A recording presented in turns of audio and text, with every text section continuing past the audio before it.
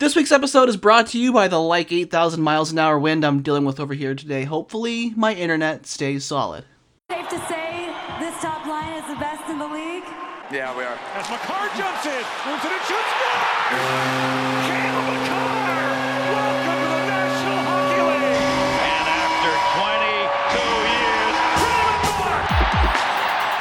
Good morning, good afternoon, or good evening. I'm Steph, and you're locked into Burgundy Radio, Colorado Avalanche Hockey Podcast for May 10th, 2021, which is still somehow a regular season episode. Happy Mother's Day to all who celebrate, and if it's a rough day for you for whatever reason, thinking about you as well. Coming up on the show, some pretty inconsequential hockey games happened in California this week, but at least they happened late at night, so no one had to watch them. Joining me, as always, are Earl 06. Hello, Earl. Hello, friends. And Jackie. Hello, Jackie. Hello, hello. On Monday, Avs win 5-4 over the San Jose Sharks in overtime, because of course it went to overtime. This was a 10:30 Eastern start. I don't even really want to read the goal scorers list for this game, because this was a goaltending loss for the Sharks pretty cleanly. Grubauer not quite good enough, but Martin Jones just buddy. Second period of this game for Colorado is probably the worst period of hockey we've seen from them all season. They had 2 shots on goal. 2. Count them. Then on Wednesday, Tyson Jost and Andrei Burakovsky score late in the second, before the Avs give up 3 unanswered in an uninspiring third period collapse. Maybe not as rancid as the second on Monday was. This was a gross 2 games, and the 2 points they did get were not exactly earned. What happened? Yeah, you could tell Bednar was just really clawing his eyes out at this stuff. Same. I just don't understand how they can play that bad for 2 games against San Jose like that.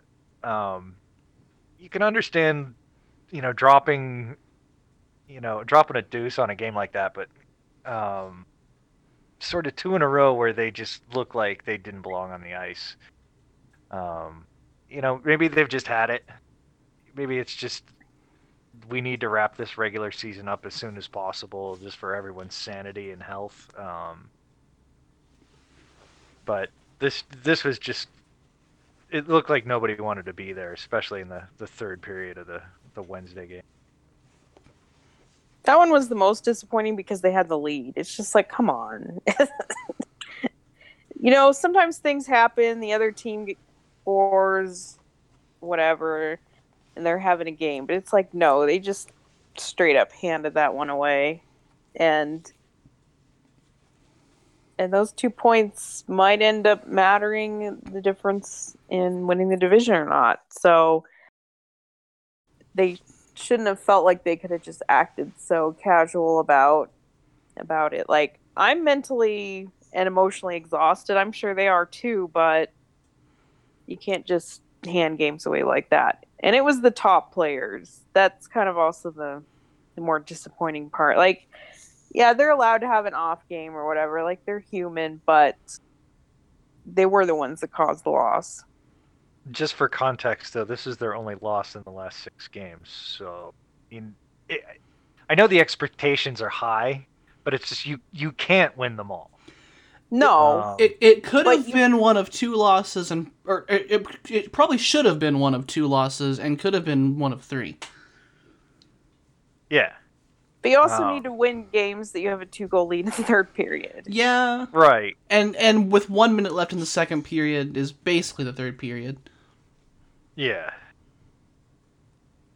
That whole shift, I did not, my problem was I knew what had happened when I watched it. So it's like I was ready for that final minute of the second period, and you're just like, no, come on. Just a little more effort there, but no. Well, at least they came out strong in the third period by doing whatever that was. So, I mean, but at the end of this game on Wednesday, we had a lot of people that were like ready for the Makar-Taves pairing to no longer be a thing. for reasons that I think are pretty understandable. Like, they had some plays in this collapse, in both collapses, that were just like, you've got one defender and the other is caught somewhere else because they're just completely not on the same page. That didn't last, but for those two games, that just kind of a mess there. The top line, I don't even know. Well, the thing is, when you talk about Makar and Taves, like, they're going to be out there most of the time, and especially when the top line is going to be out, they're pretty much always going to be with them. So basically, anything that happens, bad or good, there's a good chance they're going to be on the ice for it. So credit or blame, they're going to take a lot of it. I don't think it was a coincidence, though, that they were out. No, and I've been critical of Makar's defense a lot this year, and I think rightly so. I just think that it's a part of his game that we're still in the early stages of finding out what he's going to be. But it also, I think he's going to be fine, but it just, as McNabb keeps talking about, he's not even at 100 regular season games yet. So the skill is there, the talent is there, the brain is there, but it's just, there are certain things that experience will help him with that you can't accelerate. And there were definitely times, like I think it was the second goal on Wednesday, I think is the one it was, where Makar is left alone to defend a 3-on-1. And like, there's no winning decision here. And he makes maybe the losingest possible decision. Right. And it's just like okay, you were definitely screwed. But there were other things you could have done that maybe you were less screwed if you did them. I don't know. It's just like, and then of course, if Grubauer makes a save, it's all fine. Yeah, I was gonna say it also wasn't just him on a lot of those. Yeah. I don't think it was inherently a problem of them being paired up. I don't see any long-term problem with them playing together. Well, just kinda... all right, then why did they get broken up several weeks ago? Or it might. They've tried everything. I honestly, know. I know that we look for reason and meaning a lot of what we talk about. I just don't know anymore. They've had to make so many changes because of who's been in and out of the lineup. I don't know. Honestly, I'm not sure there's any rhyme or reason to it anymore. Right, but all right, if we're in this stretch, you've got Toza Makar and Graves and Timmins, and that's your top four. So, why isn't Graves with Makar like he was, after they made the switch away from Taves and Makar together? Like, what is it getting you to stack your top pair like that and then have sort of a, Timmins is playing great, so it's not that iffy, but it's not the best second pair you can imagine.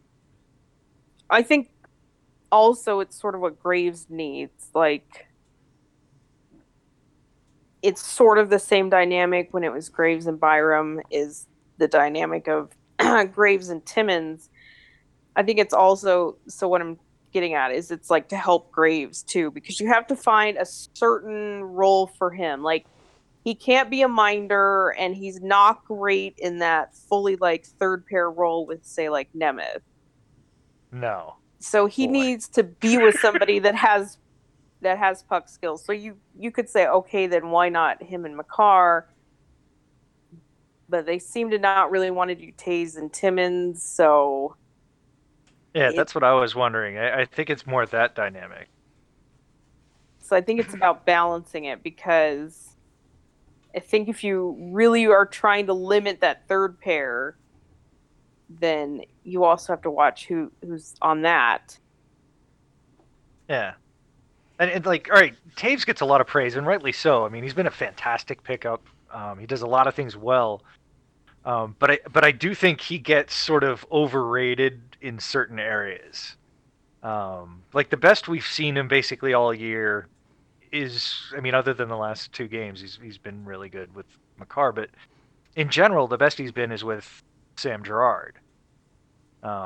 When they sort of went to putting Taves and Sam together, and then putting Graves back with Makar,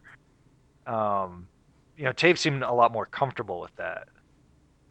And it's not like I don't think he needs a minder. It's just I think he needs someone a little bit better than Makar defensively to be able to do what he does so well. I can see that.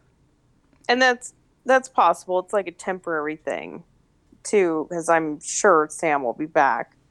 So they don't need to like have a long-term plan of him not in the lineup. Crossing fingers and toes, touching wood. What else do we do? Sam's a superhero. He'll be back soon. Yeah, he's a machine. I'm not worried about him. He'll be back. He beat COVID. Yeah, That's gonna hold him down. he Out of punched, COVID protocol, playing the next day. punched COVID in the face. So another interesting thing about Wednesday's game was it was the NHL debut for Alex Newhook. And I don't think any of us really expected him to join the NHL roster, and we're going to talk about him in a second. But first, let's talk about the other two games he played in. On Friday, Avs win 3-2 over the LA Kings. Jost, Mikko Rantanen, and Cale Makar, your goal scorers here. Nathan MacKinnon was held out for some kind of unknown lower body problem. That's the level of coverage this team was willing to allow.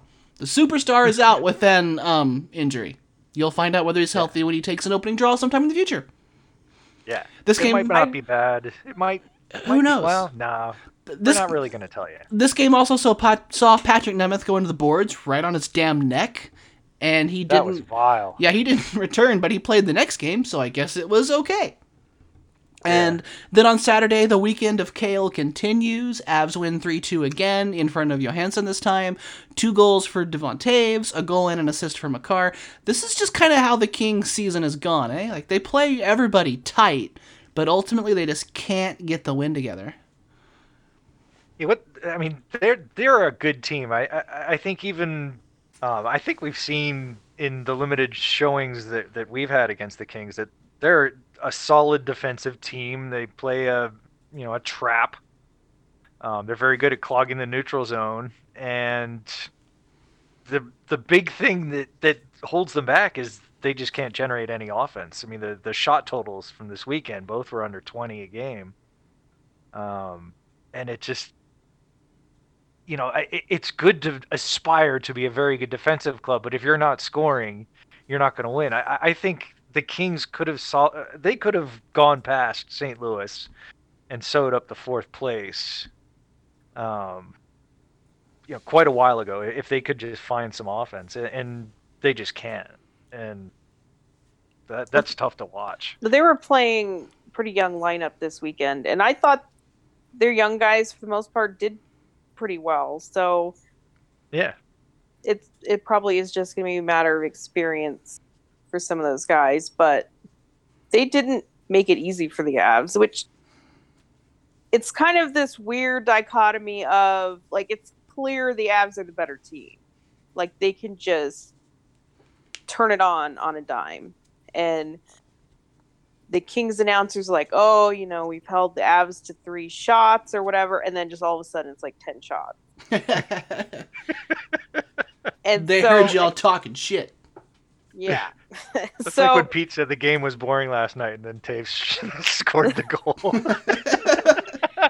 It was grindy at certain times. It was like what the Kings were doing was effective. Yeah, it was both teams on a back-to-back, and you could tell. Yeah. But them being able to be effective at it for 60 minutes is not what's going to happen. So that's kind of what it was. Like, they were able to play their game for a little bit, but then when the Avs were able to play their game, well, that was the big difference. Yeah, and when the Kings are able to get more NHL time for more of their young skaters, I think that the offense will kind of come along with them. So we're not too far from seeing the LA Kings right back in the playoffs, like maybe even next season with the Pacific looking like a dumpster fire if we get back to normal divisions. I fully expect that. I mean, I think they play the trap right now because they have to, and that that always seems to have a negative effect on your offense, whether you mean it to or not. But it just I think when they do start getting a little bit of the younger guys scoring, then they won't have to trap like all the time, and that's just sort of a feedback loop that allows you to get better and better. And I do expect them to be one of the better teams in the Pacific. Not that that's saying anything, but you know. And then as far as the McKinnon thing, like, I do believe it's not something serious. I don't think they're hiding anything like that. But I guess we'll see really how precautionary it was when he does or doesn't play against Vegas, because that will kind of show their hand. Okay, let's talk about this. The shift that he may or may not have hurt himself, I guess it was the first shift in the Sharks game. He went off and did something and then came back a few minutes later. You thinking he went off and got the freezy spray? I don't know. I thought, like, when I was watching it, I thought he cracked a skate blade or something like that. Because he was back. He might have missed like 1 or 2 shifts. I have been missing the beginnings of periods lately, including first periods, so I didn't even know this happened. Yeah. Yeah, I don't recall seeing him go off, but yeah, because if you were watching the San Jose broadcast, then apparently they didn't even mention it. No, which I was, so... Right. So it's like that might have been whenever it was happened, but it wasn't something that happened on camera, so nobody knows what it is. Or nobody, and it could also explain a little bit, I don't want to make excuses, but it would explain a little bit of their performance in San Jose. Even though I think McKinnon has just been sort of frustrated. And when he gets frustrated, he's kind of visibly frustrated. Yeah. But it certainly didn't help. So... Yeah, when he gets frustrated, he does things like take an unsportsmanlike conduct penalty because he took a follow-through in the face and doesn't seem to realize that that's not a penalty.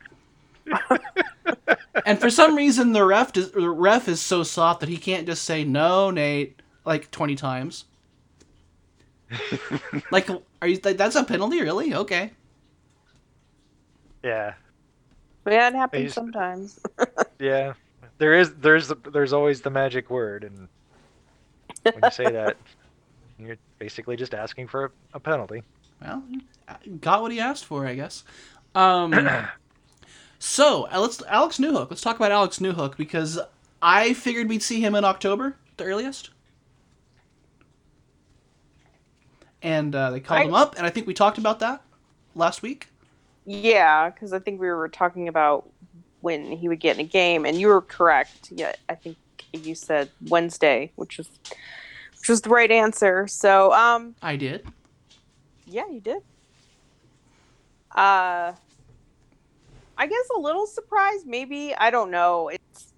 It makes sense. Like, he is in the upper tier of their prospects, and he was scoring pretty good in the AHL, but I don't know. And he was a first-round pick? Yeah.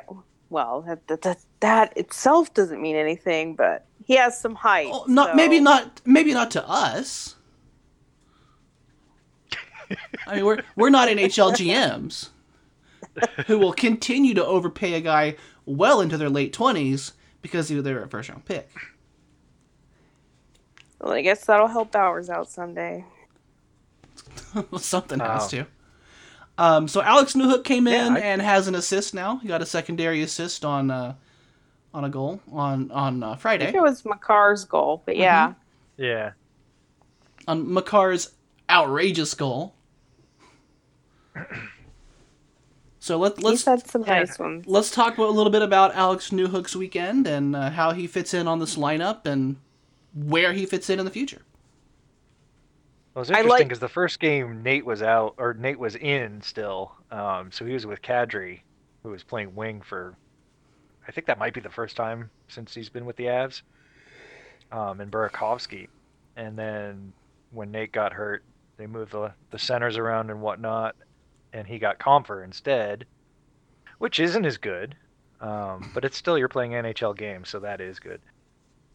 Well, at least they haven't done the stick him on the fourth line, so they recognize they need to play him with somebody that can score.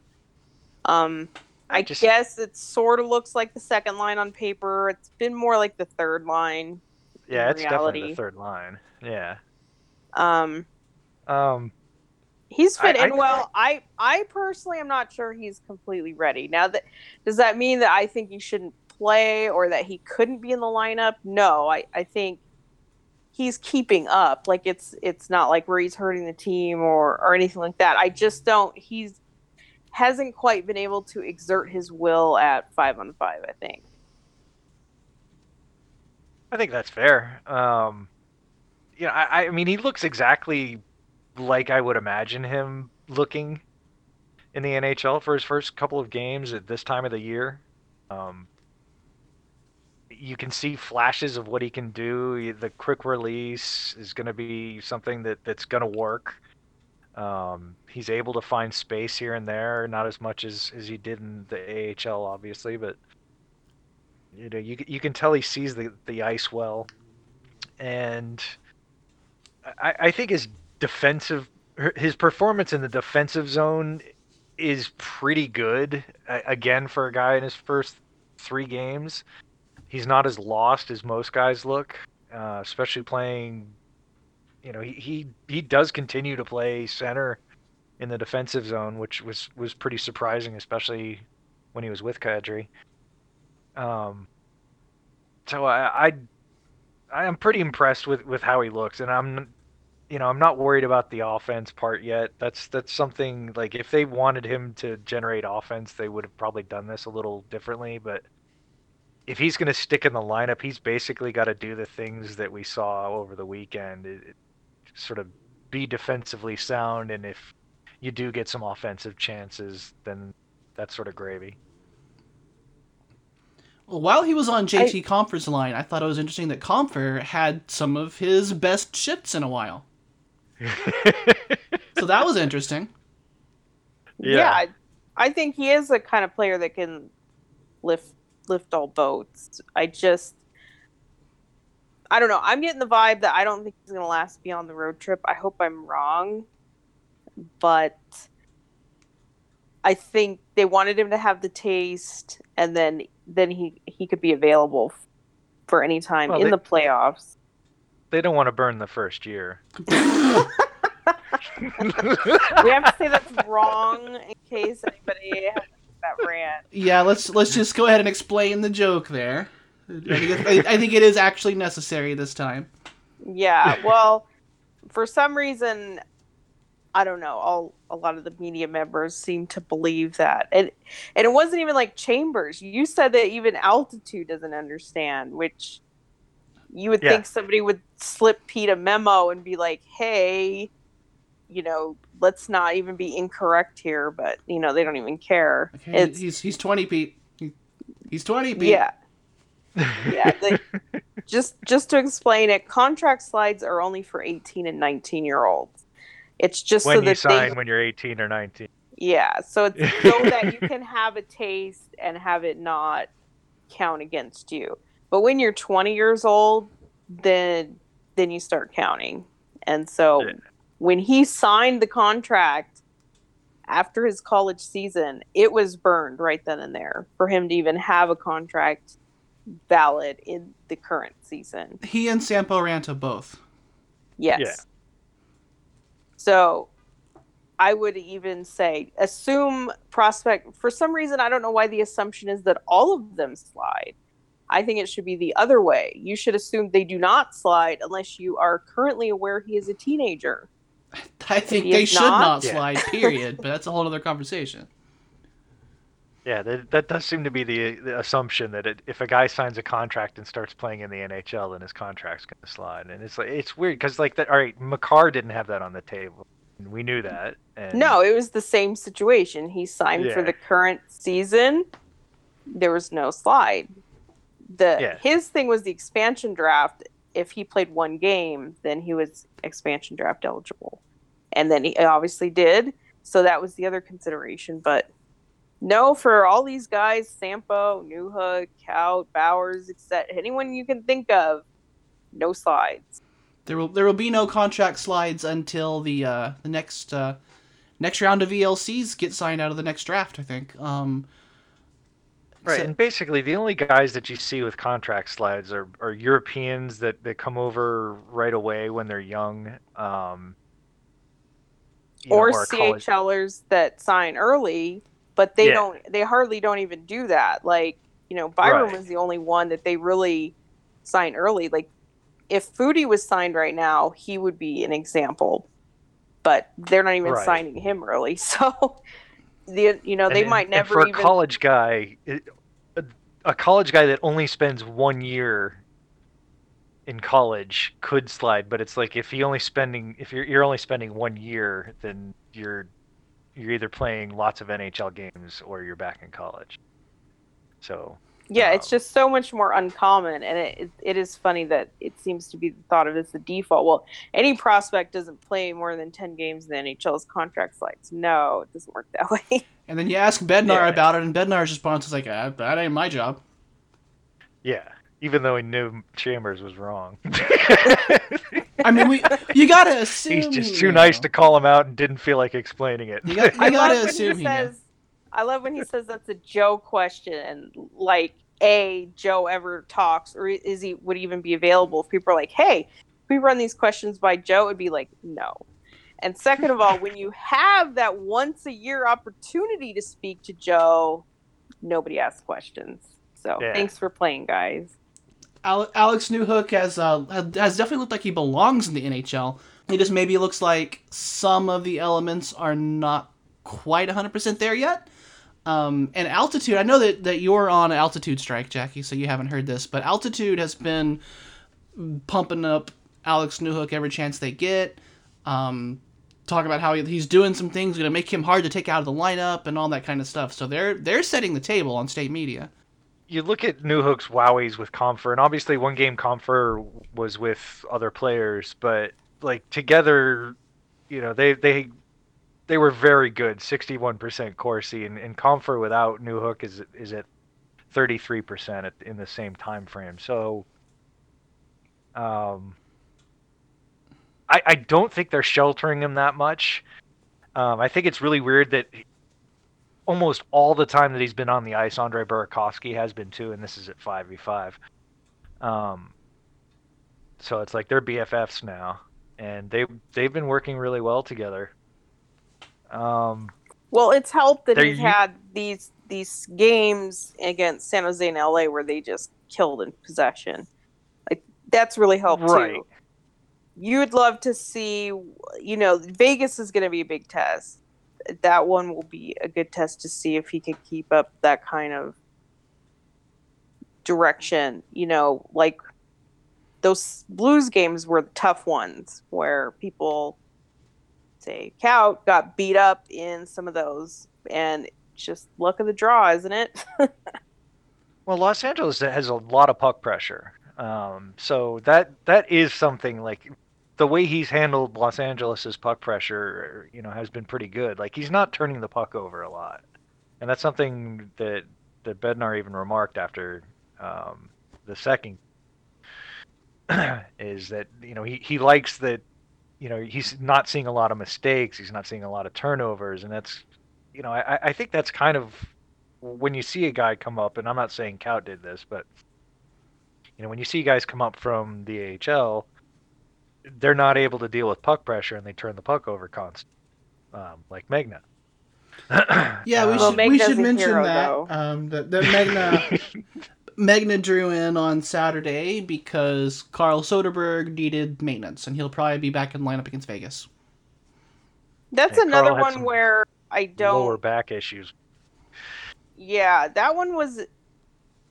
There's something a little bit odd about this. Not that Carl getting a night off on a back-to-back is weird. Like, that's perfectly defensible.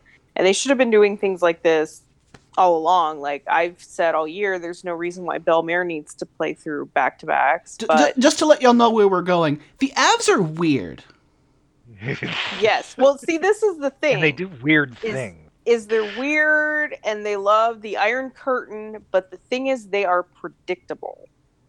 That's the thing, is that they have a way of doing things, and if you know what it is, then you can follow the trail.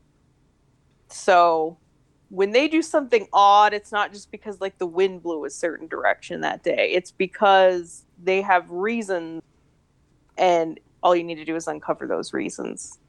So I think it's pretty. I think the Magna call makes a lot of sense for one big reason, and that's that the penalty kill has been sort of terrible, and The they're penalty looking kill is for going to lose them a cup at this point. pretty much, and they're looking to see what they're doing down in Loveland that's gotten them so much really success.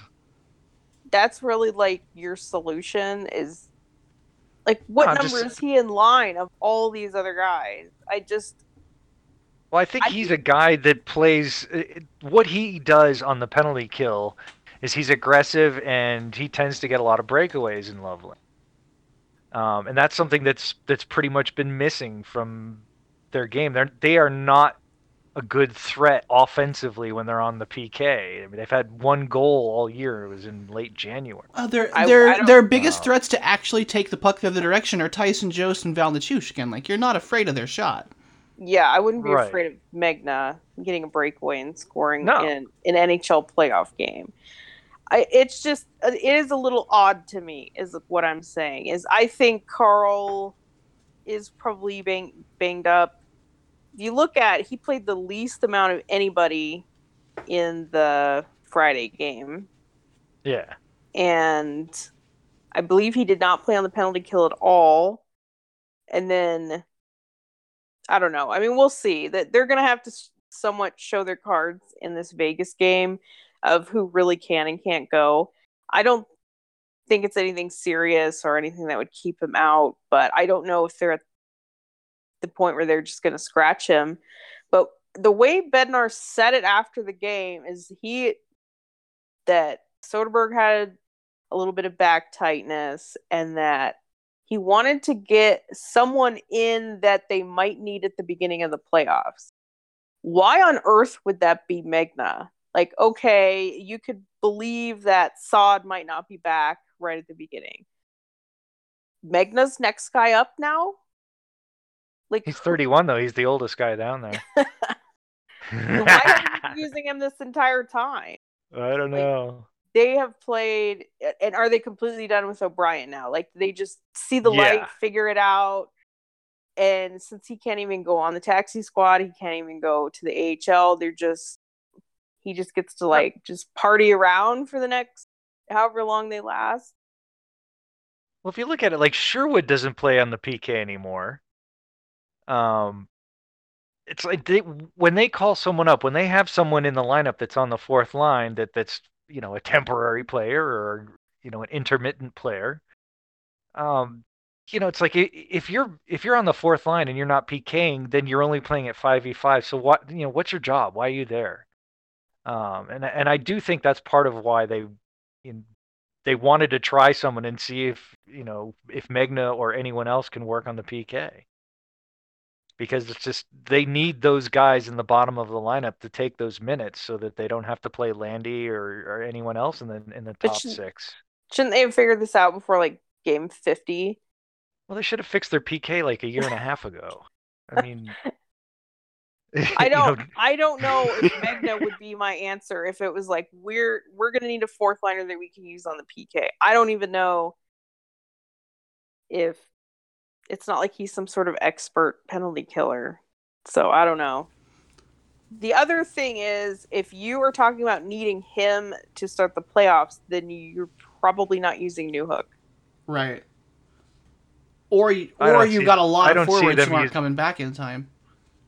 I don't think that's an either-or situation, because Newhook can bring things aside from the PK, whereas Newhook can only bring turnovers aside from the PK. You said Newhook twice there. You probably mean Megna. Yeah. I probably did, yes. No, I don't think they're thought of in the same boat as Roll, but you can only dress 12 forwards. Why are we giving Newhook so many wrong names? It's true, he has an easy name to remember. It's like, are we just refusing to perceive Alex his Newhook? nickname is his nickname is Newey, which is kind of stupid. You could at least call him Hooker. No, it's Exactly. Hooker would be the perfect no, name. Yes. No, Hooker. I'm not on board with Hooker's a good cop. No. Like Nui, like Newfie, that's more like who he really is.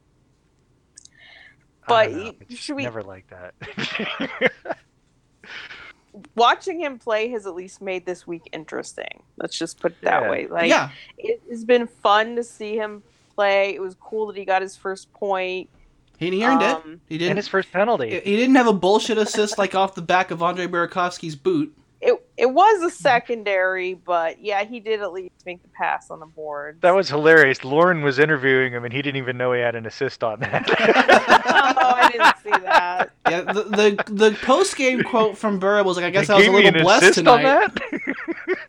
that? He said he was a little blessed to get his 2 assists, and I can't disagree. The other thing that kept this week interesting was Cale Makar, who, for all of the stink eye that we were giving Makar and Taves against San Jose, they tore LA apart. Whew. Yeah. I want to Like last think night's it's game. like 5 points apiece or something. Like, it was crazy. That is like one of my favorite things about Makar is just that he just has that level to get to, and maybe it was something about how LA plays that made it a little bit easier for him to do his thing or something like that. But just that he can take that either like frustration or disappointment or whatever and turn it up a notch, and that is not an easy thing to do. So that's the what I goal love he had from last him. night was from as far as away from the net as you can get and still be in the offensive zone. You know, I mean that was just a long shot. Yeah, that was not a great goal on the goaltender. You could see that he didn't track it, like, because he didn't Yeah. react to it till it was behind him. There was a lot of traffic, but still, there was enough room that didn't touch anything too. So There was, yeah, like it wasn't like a needle thread through 5 screens. It was just Peterson lost Yeah. track of it. I mean, that's a young goalie. And That like happens. Peterson's been a pretty good goalie for LA. In Yeah, Quick's, I he's don't been know. fine. I don't know if Quick is just old and they don't like playing him anymore. If he's been hurt all year, he's probably hurt all the time. But He is hurt right now, but yeah, the Kings guys were talking about he's probably going to be the backup to Peterson next year. yeah. Yeah. And then there was like, all right, Taves' second goal where he's shooting and it's like Peterson's like, what am I doing with my hands? And Yeah, it's You know. pretty sure that, like, it's pretty clear to me that Peterson has it. It just isn't there yet. Right, he's not very experienced, even though he's not young either. I thought he was like 22. No, he's a little bit No. older than that. Probably Yeah. mid-20s. Oh, Right. I'm thinking of Kojanaj. The Sharks goalie. Kornar? Koshinosh? Yeah, he's Kornosh? younger. The Sharks think goalie he's- looked like he was 15 years old. Yeah. I like him. He's good.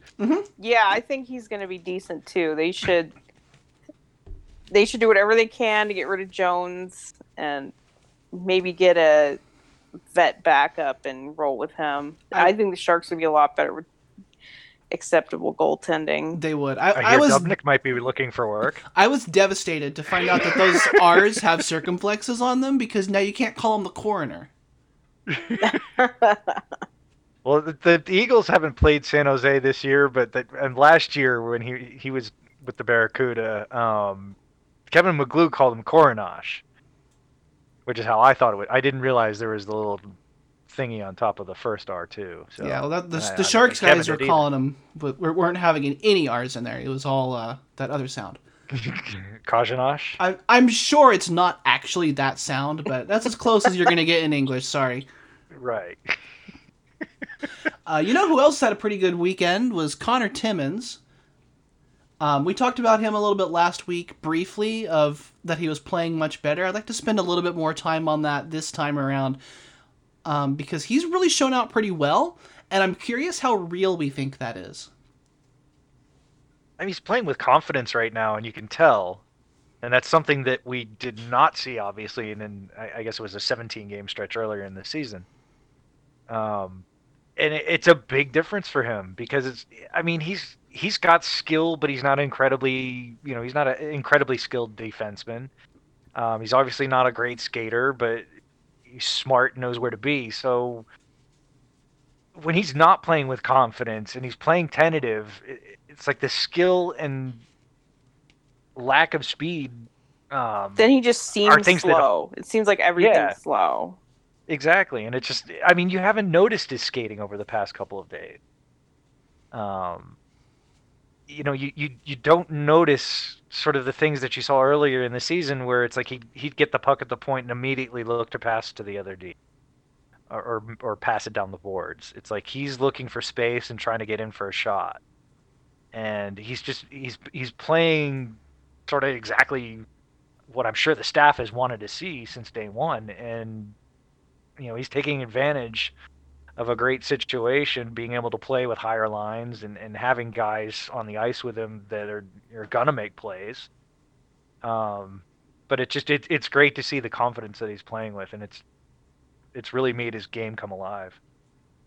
I'd say it is real because that's just how he played when he was with the Eagles and in his best stretches that's what he's good at. He's good at passing the puck. He's good at, you know, like I always say the things to move the puck forward, either passing it out of the zone or carrying it in the zone, or he's really aggressive in the offensive zone with the shooting, which I'm sure they love.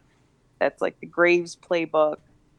I'm probably not quite as enthusiastic about him in general because I still don't love the defending. I don't think he's quite there along the boards. He does have a good stick. Like, he probably did pick that up from time with Cronin in the AHL, but just his board battles, and he doesn't really win them that often, and some of the D-zone coverage. So for me, that kind of limited my enthusiasm a bit on him, which, of course, some of these things are not limited to just him. Like, everybody makes kind of those mistakes, but I would like to see a bit more from him defensively to really say, like, oh, he's arrived, or like, okay, should he be in the lineup all the time now? I don't know about that. So but if you back up like a month and a half, and we were talking about how McDonald was looking a lot better than Timmins, like by a lot. And, you know, that really hasn't been the case this weekend, obviously. No, because like, when LA had their extended shifts with possession, it was almost every single time against Belmar, Nemeth, Sherwood, and the other forward on that line who's has escaped me. Either Magna or... Yes, Magna. And Nemeth McDonald. Yeah. Like, you get the third pair and the fourth line out and they get pinned in. Which shouldn't be that surprising. But in past, McDonald wasn't in those situations. Right. I guess this is another thing that we were talking about earlier with Taves and Sam, but it's like when McDonald was playing with Sam, he looked great. You know, I mean, that's just one of those things. Helpful for anybody, right? I think it just sort of highlights, again, sort of, you know, what you're missing when you don't have Sam Girard in the lineup is, you know, he's to the point now where he makes guys like McDonald look good. Or he makes guys like Taves look really good and comfortable. So it's, you know, it's one of those things that you're kind of looking at Timmins, and he's not, you know, he's obviously not playing with Sam right now, but he's looking good, and he is playing with Ryan Graves, and they're not doing that badly together, and it is a good style match with those two. Because, like I said earlier, Graves really needs somebody that is better offensively than him. Right. And like, just use the GDT barometer for this. It's like, how many times have you seen someone say that we should expose Graves in the expansion draft over the last week? And it's been really low compared to average. So yeah, Graves has inspired slightly fewer fucks per 60 this week. Exactly. It's a good anecdotal metric there.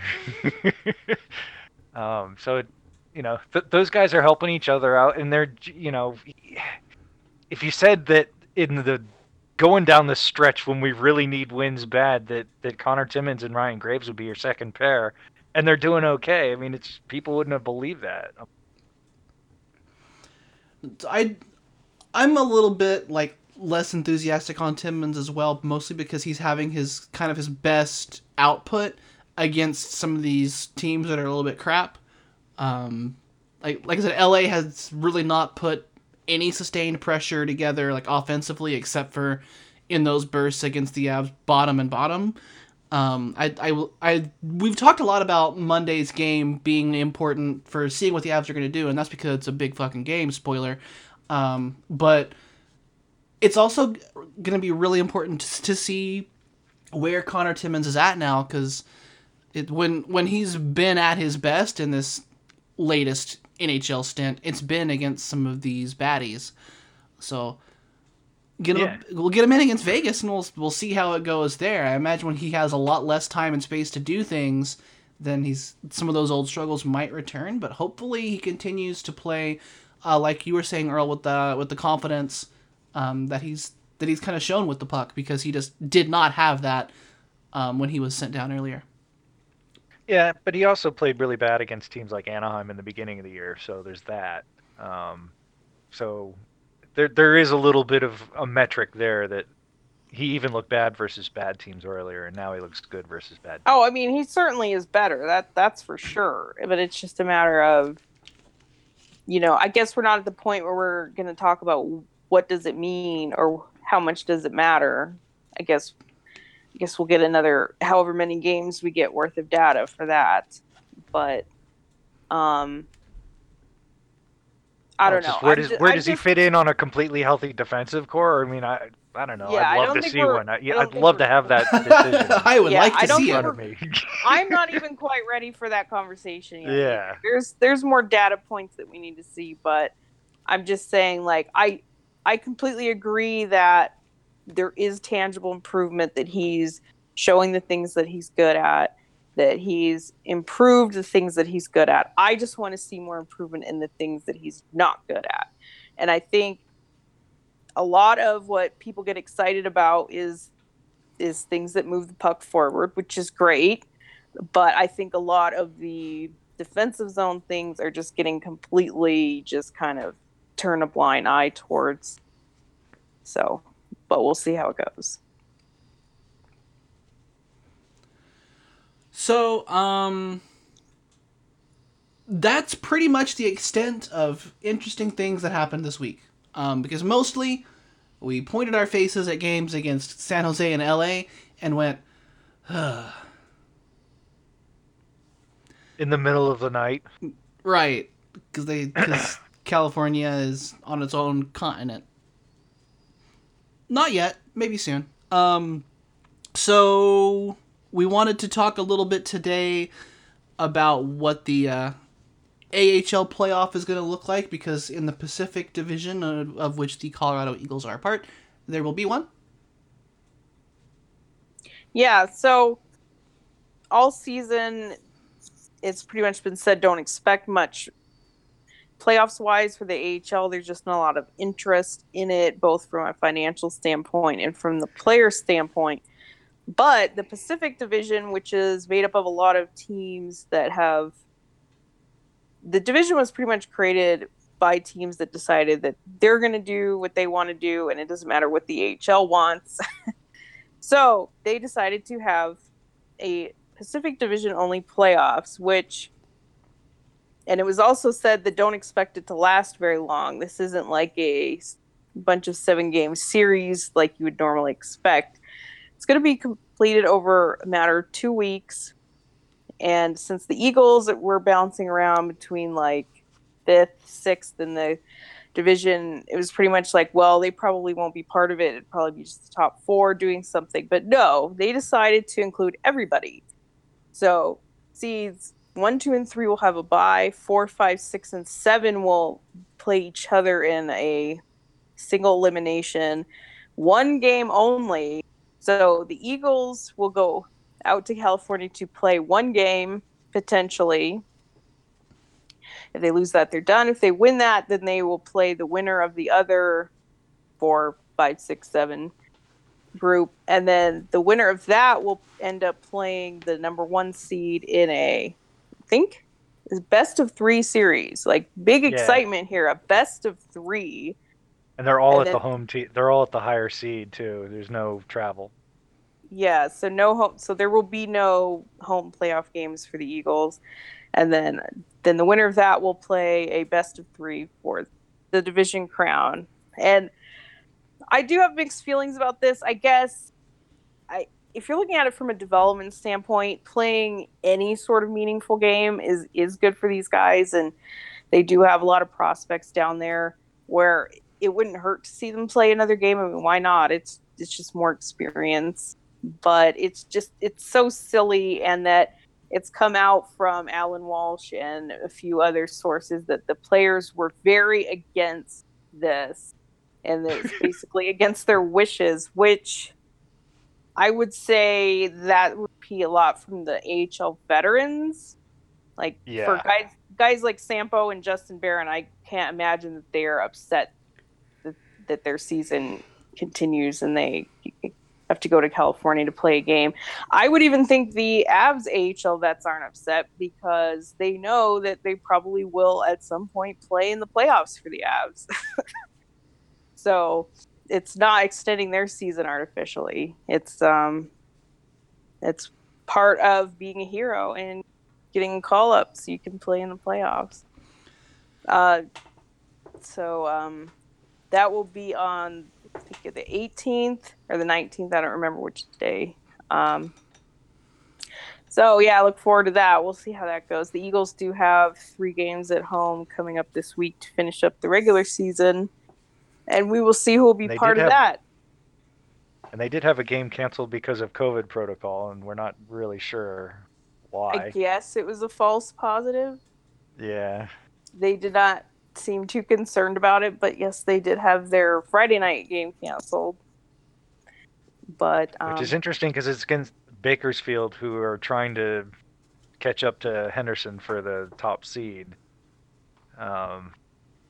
Yeah, and the Bakersfield fans wanted that to be a forfeit so they would get the point. That did not happen. I bet they did. So just from the perspective of a person who enjoys hockey, this is obviously not playoffs, but I think it sounds fun. I think think it'll be interesting to kind of see how that goes, and just have like. I just wish there was. I wish there was more guaranteed games. I think. I mean, I know that they have a limited time, and money is definitely an issue here. So, guaranteeing more than one game for teams that really don't even deserve to be there doesn't make a lot of sense. But, if they could play a loser game as well or something like, if you were guaranteed at least 2 games, I think that would, even be better. Just because, again, guys like Sampo and Barron could really use the experience, and having 2 games like that would be a lot better. But it is what it is. Sort of an interesting question posed by Eagles fans is, does this count as continuing their playoff streak? Because I don't even remember how long it is, but through all the various leagues the Eagles have played in, I think they have something crazy like an 18-year playoff streak. Does that sound right, Earl? Yeah, might even be, I think this would be 19, yeah. So does They've it never count? missed the playoffs. I don't think it counts, but I don't think it breaks the streak either. Yeah. That's probably a fair way to look at it. Like, it just doesn't count at all. I mean, I guess if they make it into the top 4, I guess you can maybe say that counts. I don't know. It'd be asterisks either way. Yeah. Well, and they didn't have playoffs last year, of course, but they were in a legitimate playoff position at the time. So I don't know if their fans counted that too, but just an interesting way of thinking of it.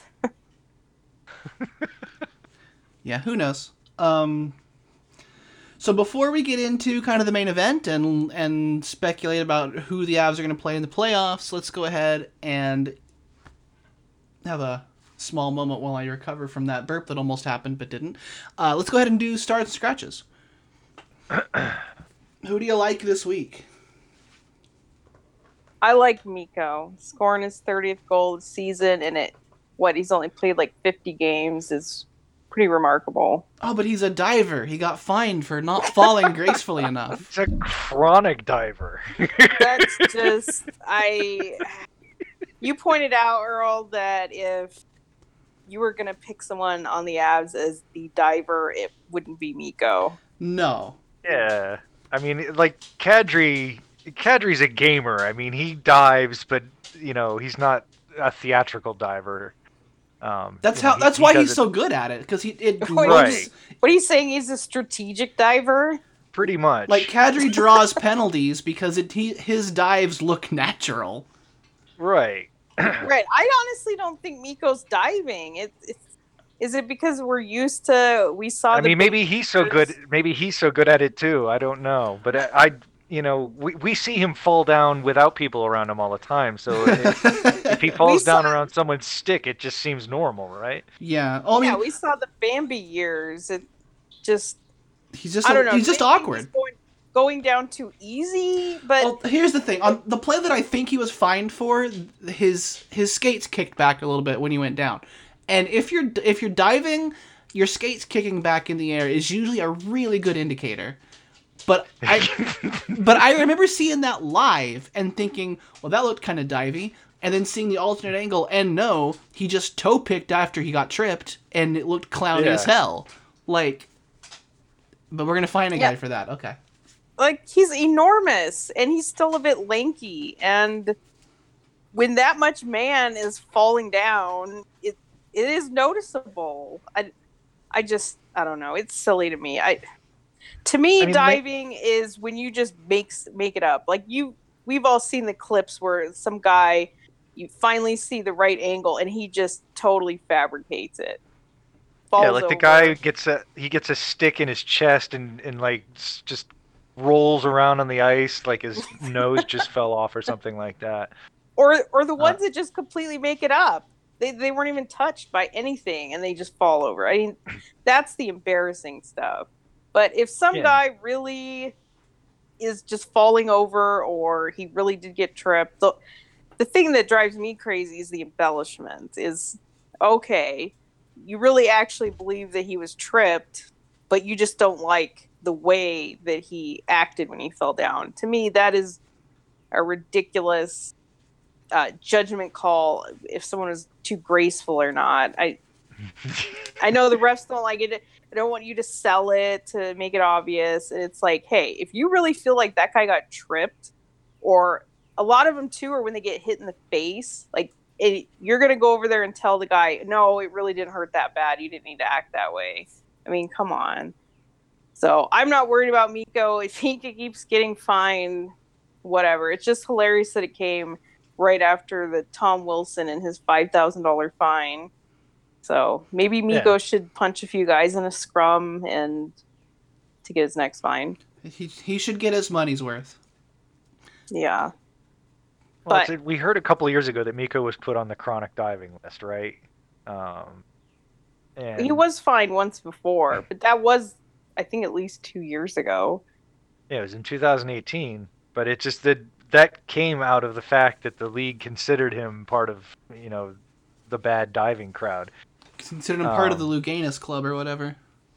Right, and it's like there was a obvious trip on him last night, and the ref was looking right at it and didn't blow the whistle, and you're just like, is his reputation right there, not getting the Avs a power play because, like he was obviously tripped, but they think he's a diver, so they're not going to call it, and that's not that cool. Yeah, that's too bad if that's true, because I don't think he's that kind of guy as it is. And the Avs don't play that way. They're not the ones that get into the gray area and are these team. They're not a team that tries to push the envelope in that certain way. So that's why it is just extra silly. So anyway, but Mikko did have a pretty strong week. He scored some goals. He did. Yes, it was so nice to have him back. He makes such a huge difference. And he really does. I'm not going to say like they don't need McKinnon or anything, but he really does mitigate McKinnon's absence. You still have a pretty formidable top line because you still have Mikko out there. And 30 goals in this shortened season is crazy, really. So good for him. I'm going to go with Andrei Burakovsky, who led the team with 7 points this week. I think he was real good too. Yeah, and I he's have sort of liked been. Berkey. I wouldn't call him Newhook's minder really, but that's kind of been his role because he's been on the ice with him 90% of the time. So, whether it's being a minder or just having chemistry or that's just basically what he's been asked to do. He's done that well, and he's got 2 goals and 5 assists this week, so that's pretty good. I'd say in general, Burakovsky's been a guy this year that I'm so much more happy with. Not that he's really that different. It's just he's settled so much into his role and he's effective and consistent at it. Like I hardly ever have complaints about Burakovsky, and like he knows he's not a top line guy, that he's this complimentary player, but he just plays that role to a T, and he did have some really nice plays this week. So yeah, his game's matured a lot since he's joined the Avalanche. Yeah, the difference is that not that he's like, it's not that he's more consistent in that he has good games more often. It's that he's raised the floor. It's that when his bad games are less bad. Yeah, I think that all those points are good to make. That I can hardly even think about like a huge complaint about something he's done or like you said, like game. And so, and then when he gets that shot going, he can make some really nice goals. Yeah. And I'm going to let Makar and Taves share mine for the fact that they each had 2 goals over the weekend.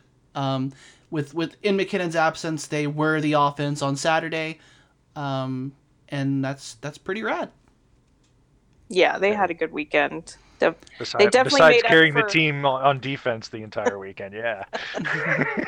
Well, they had to make up a little bit for the San Jose series. Maybe they weren't at their best. But... Well, we're not done talking about them yet. Let's go ahead and get to scratches. I would like Kale and Taves on Monday and Wednesday to share my scratch.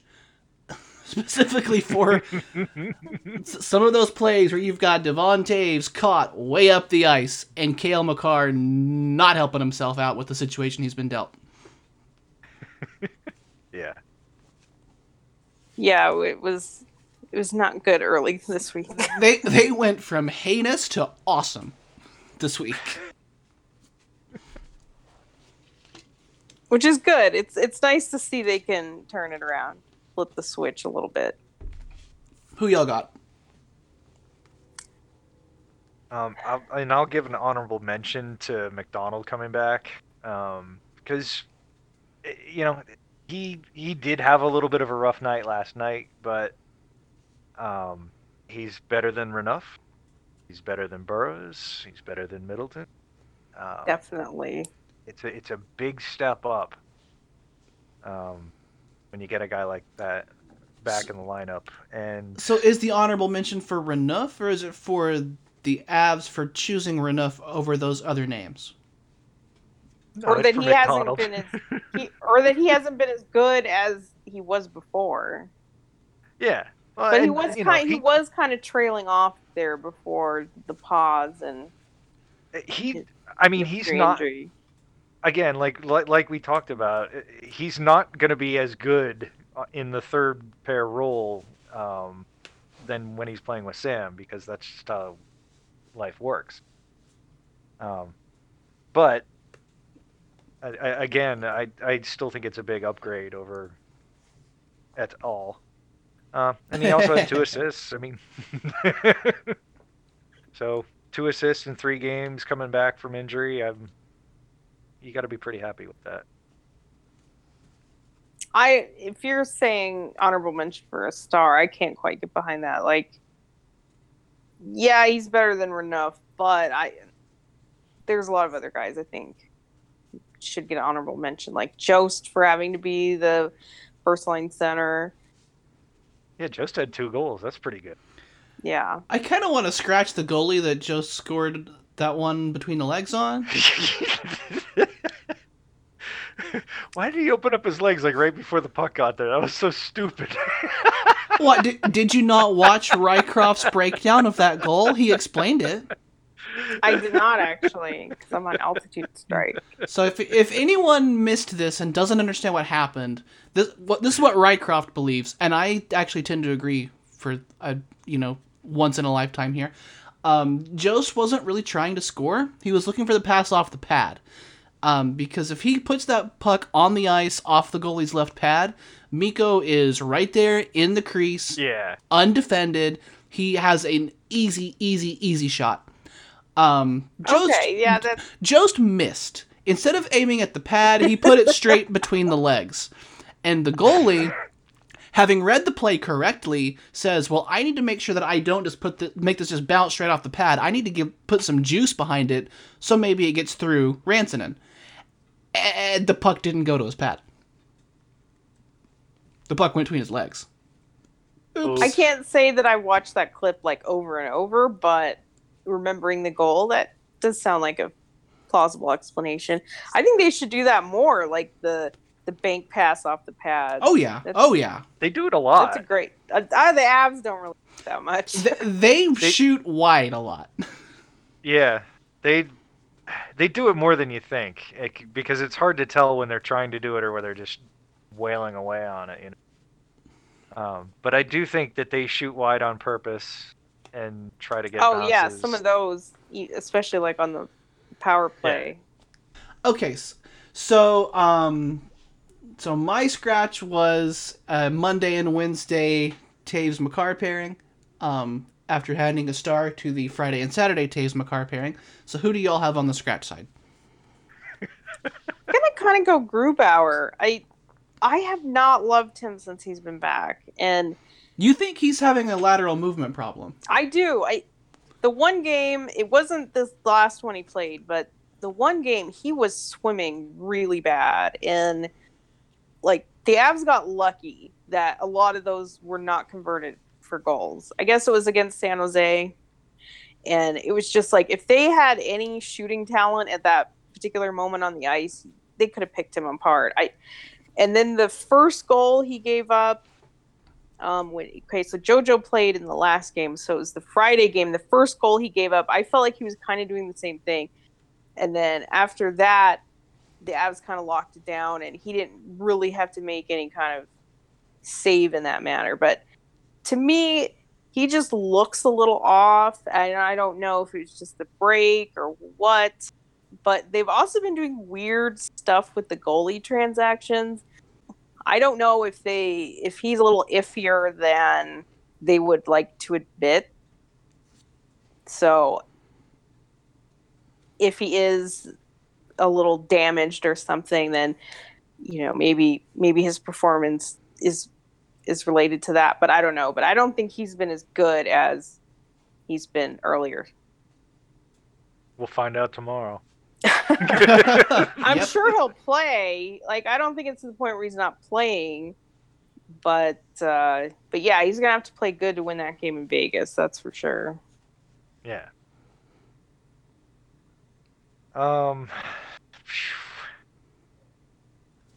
was gonna scratch Carl just because he's been such an empty suit. But if he's actually injured, then I'll give him the benefit of the doubt on that.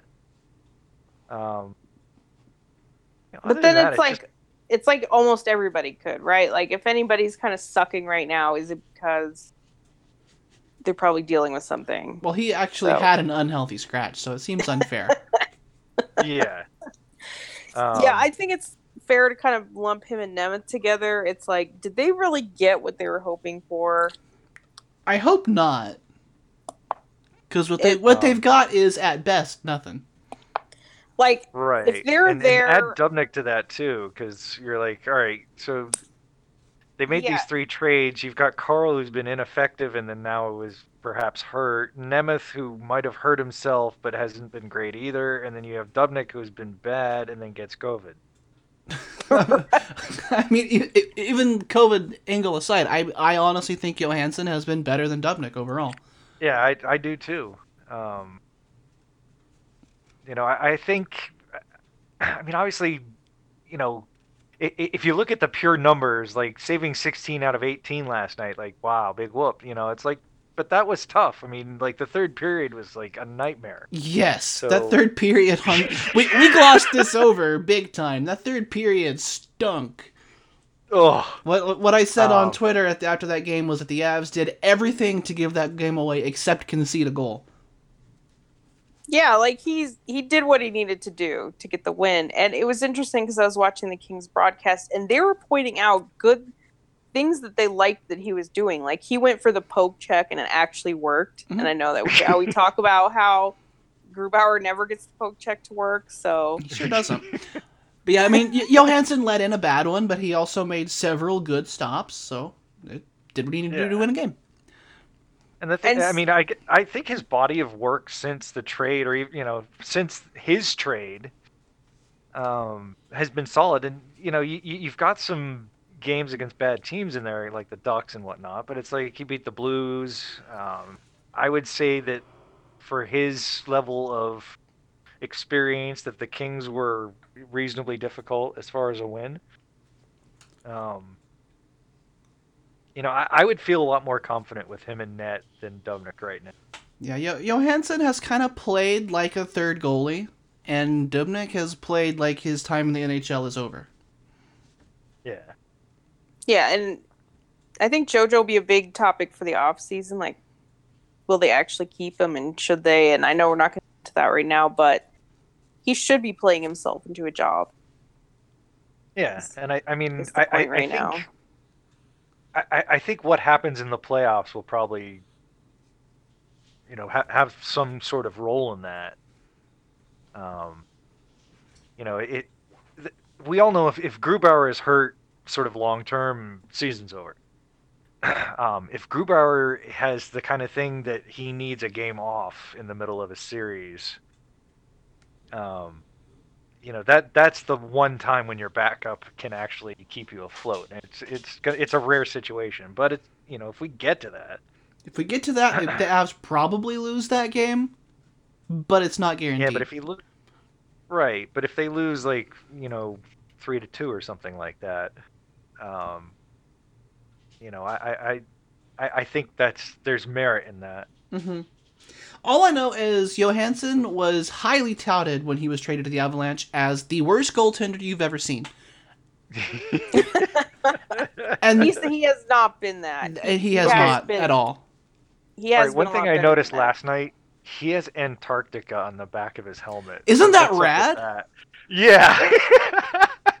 Oh, I haven't noticed that. Interesting. Yeah, like Pete and Moj, they showed the back of his head for a while, and it's like you could see the Antarctica right there. Yeah, like Pete and Moj didn't say anything. No, they're talking about the Sweden flag. Yeah, exactly, and that's cool too. But it's and I'm like, is that Antarctica? Is this does he have was one of his ancestors on the Shackleton expedition or something like that? I mean, does he have a history with Antarctica? I mean, I think it's just a cool piece to stick on the back of the helmet. It is. Yeah, it's sad because this year, and I know that COVID hasn't helped, and also the absurd policy that the Avs don't let any NHL players talk to anybody outside of pressers, but we just don't get to know anything about these guys. Like little things like that, what their lives are like, or just like that's the kind of question that you would get out of somebody's kind of like alt media outlets. Like, hey, Yo, what's up with the Antarctica on the back of your hat? Tell us about that. Like, I bet if you tweeted at Lauren Jabara, she might try to figure out some way, not during an after game presser, but one of the I guess pressers. That's possible. Yeah. Yeah. Yeah, she does seem to be trying to at least uncover something interesting every once in a while. But before we move on from the scratches, I do want to make the point of go back to our deadline acquisitions, where we kind of have Carl and Dubnyk and Nemeth, and that they're better than probably who they would have replaced as AHLers, like Miska or Middleton or Dries. God forbid any of those guys ever have to play again for the Avs. But it's so you could say, well, it was a great idea to bring all these guys in because they're at least NHL quality. but you can't think of them as surefire starters. Like, you can't think of Dubnyk as your backup goalie no matter what. You can't think of Nemeth and Soderberg as needing to play every game if they get anywhere near healthy. So are they willing to do that? Are they willing to look at them as actual extra depth that's better than AHLers? Or are they going to force feed these guys as NHL regulars, which maybe they shouldn't be? Yeah, that's going to be interesting if the team does ever get healthy enough such that, Soderberg would be a question or Nemeth would be a question. I mean, I think I'd like to think Nemeth will be a question at some point. I'm not sure about Carl. But I do think, if you do get Byram and Sam back, you're looking at do you really want to have both Graves and Nemeth in the lineup at that point? Do you really need that? Well, I think the decision is not Graves. I think the decision is obviously McDonald is the first one out, and now you've got what about Timmy? Now you got Nemeth and Timmins, and I think it's pretty clear from the way we've talked today that this show would keep Timmins in the roster or in the lineup. But we aren't the ones who have sunk cost in Patrick Nemeth.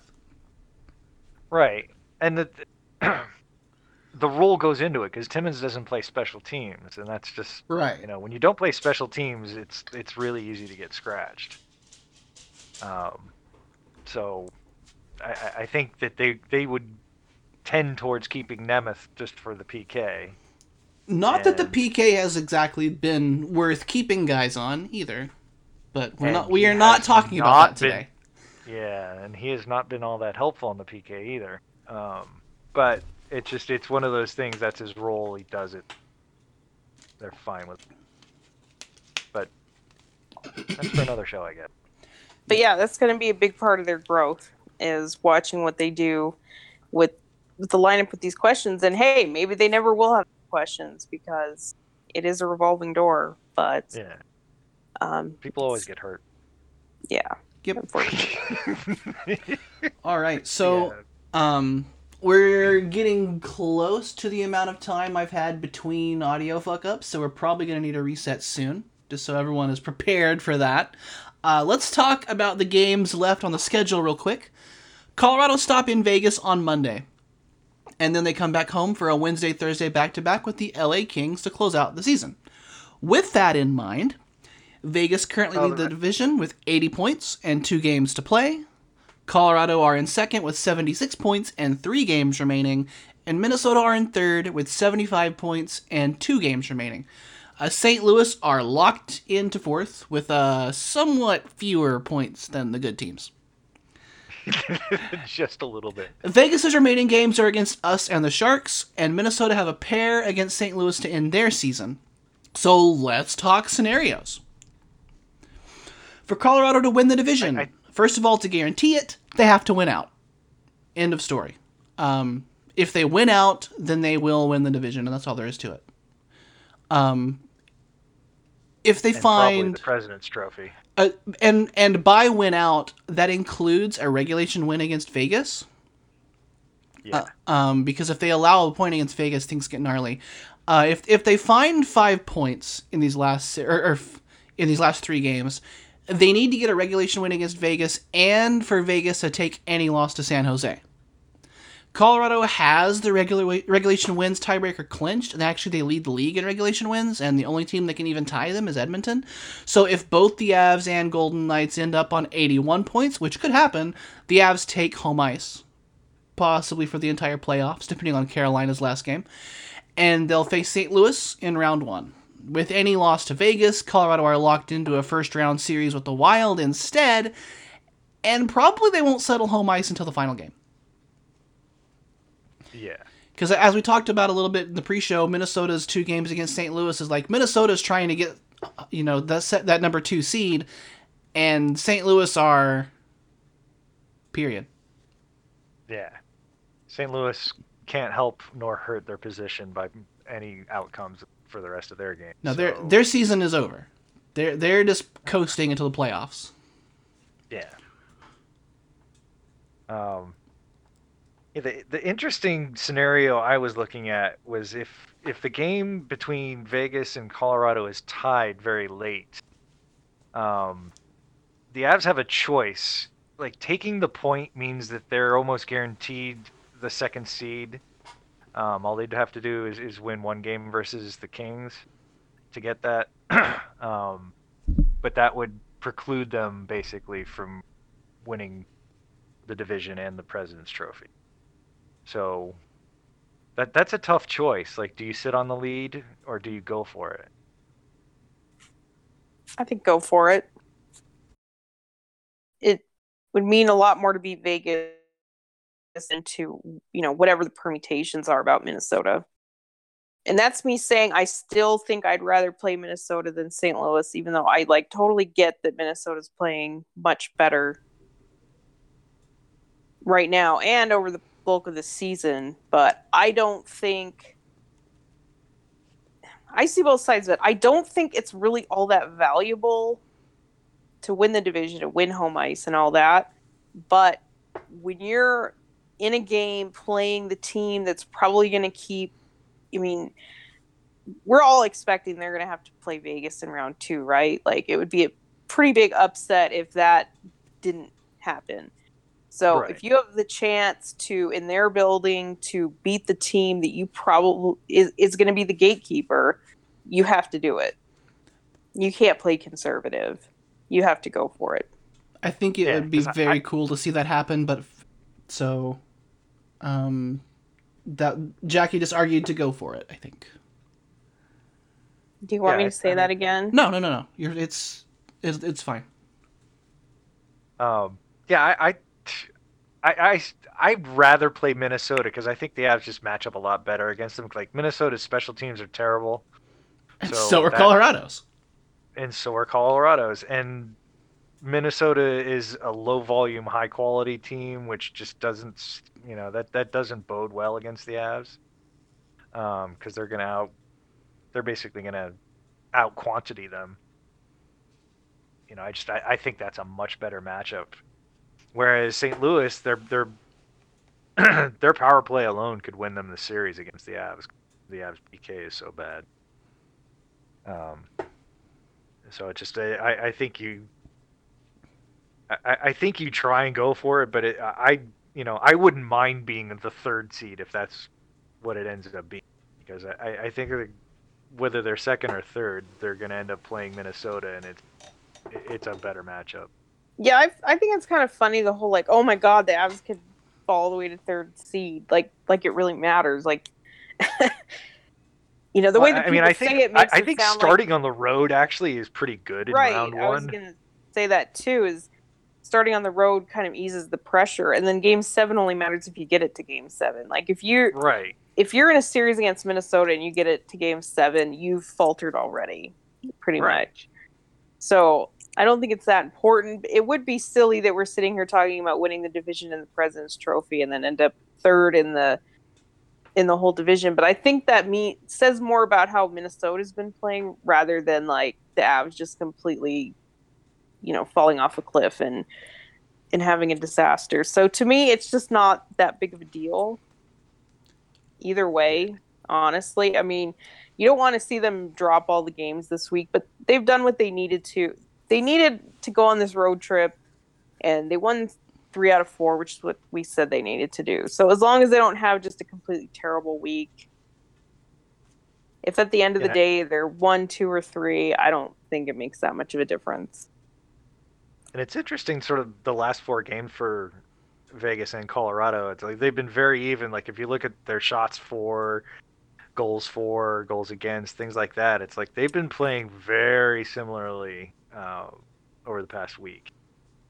And I think both teams have been looking at this matchup as sort of this is the season.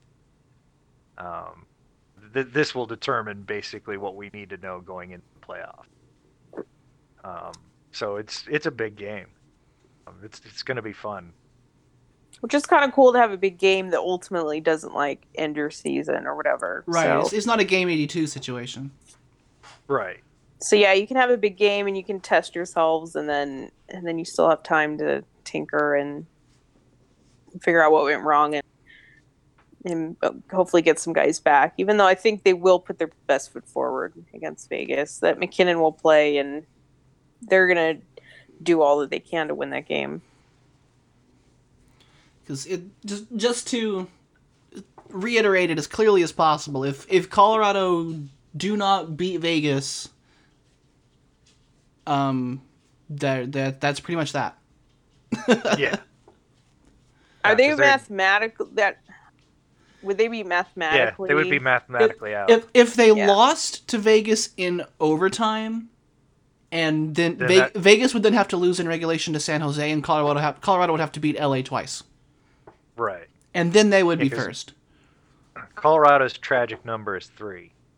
So if they lose in regulation to Vegas, then that's it. And that's a first overall in the division tragic number. So tragic is a little bit of a dramatic word for that, Right. but it And does that- rhyme with magic. Right. And Vegas is actually, I guess they win the tiebreaker with Carolina, so they are the President's Trophy in situ right now. Yeah, they've got it on points percentage. I mean, Carolina play Nashville for their final game, I think tomorrow, Monday.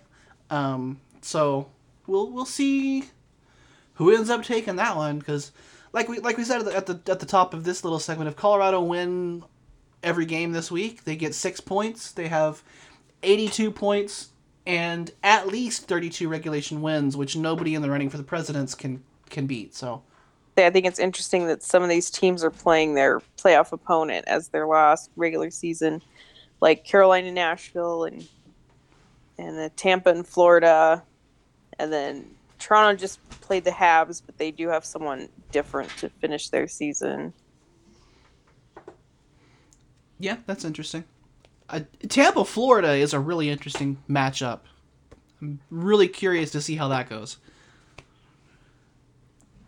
Yeah, especially since you have the defending champs versus probably the team that made the biggest jump this year was Florida. Yeah.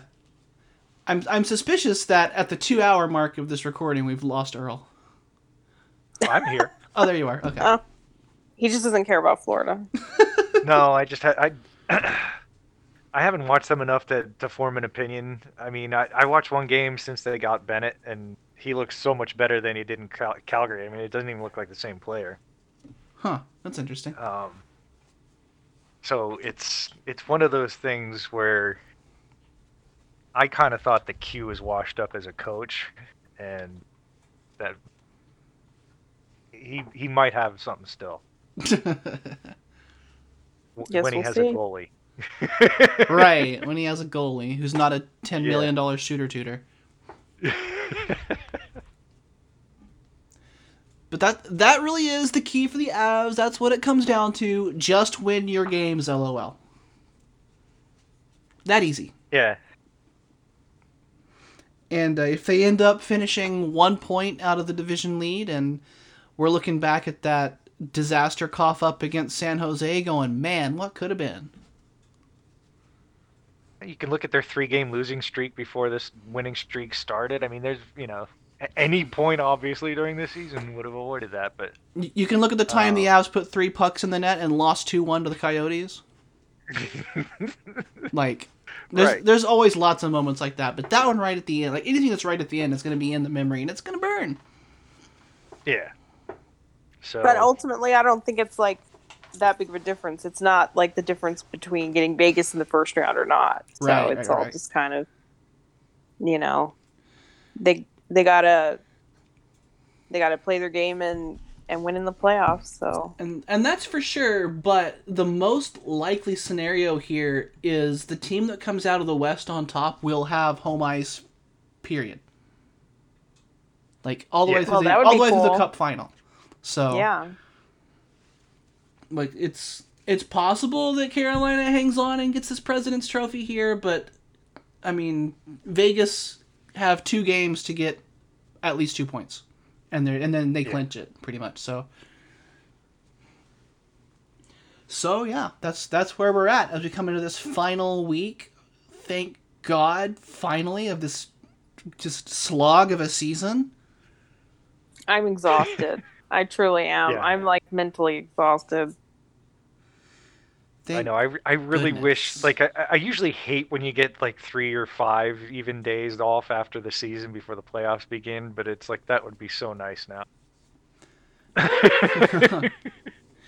Just to unwind and sort of look back at the season and prep yourself for the playoffs. And I think at best they're going to get 2 days between the final game against LA and whenever they start against whoever, which will probably be that Sunday. Here's another decision to be made. If Colorado don't get a regulation win over Vegas, how much are we resting guys against LA? Well, I think you still want home ice versus Minnesota, so I mean, you want to at least try to get that, even though I don't, personally, I don't think it makes a big difference. I don't think you'd throw games. I don't think you'd put in like Dries, Tyne, and Magna as your top liner. Well, they could never bring that many guys up for it anyway, but it's always like a sliding scale of like, okay, well, someone's banged up, but how much? And we just don't know that. Right. But I think mean, you do make a good point that they're still going to care about finishing ahead of Minnesota. Just for the home ice, which, whatever. But I think optically, too. You can't talk about them being like cup contenders and then they end up third in their division. It's just a little sad. Right. I think that says a lot more about the division than it does anything else. Like 3 of the top teams in the league are right here, and then there's also 5 other teams. And Minnesota's played really well to even be in that position that they could even get up to second. Yeah, Minnesota have that kind of like cursed duo right now where they are pretty good, not great, but pretty good, and they're getting lucky on top of it. So It's like things are just going their way, and they're giving themselves a lot of opportunities for things to go their way, but they're just going their way. Yeah, I mean, you look at this week, and like both Vegas and the Avs have like 97 PDOs, and then Minnesota's up around 101.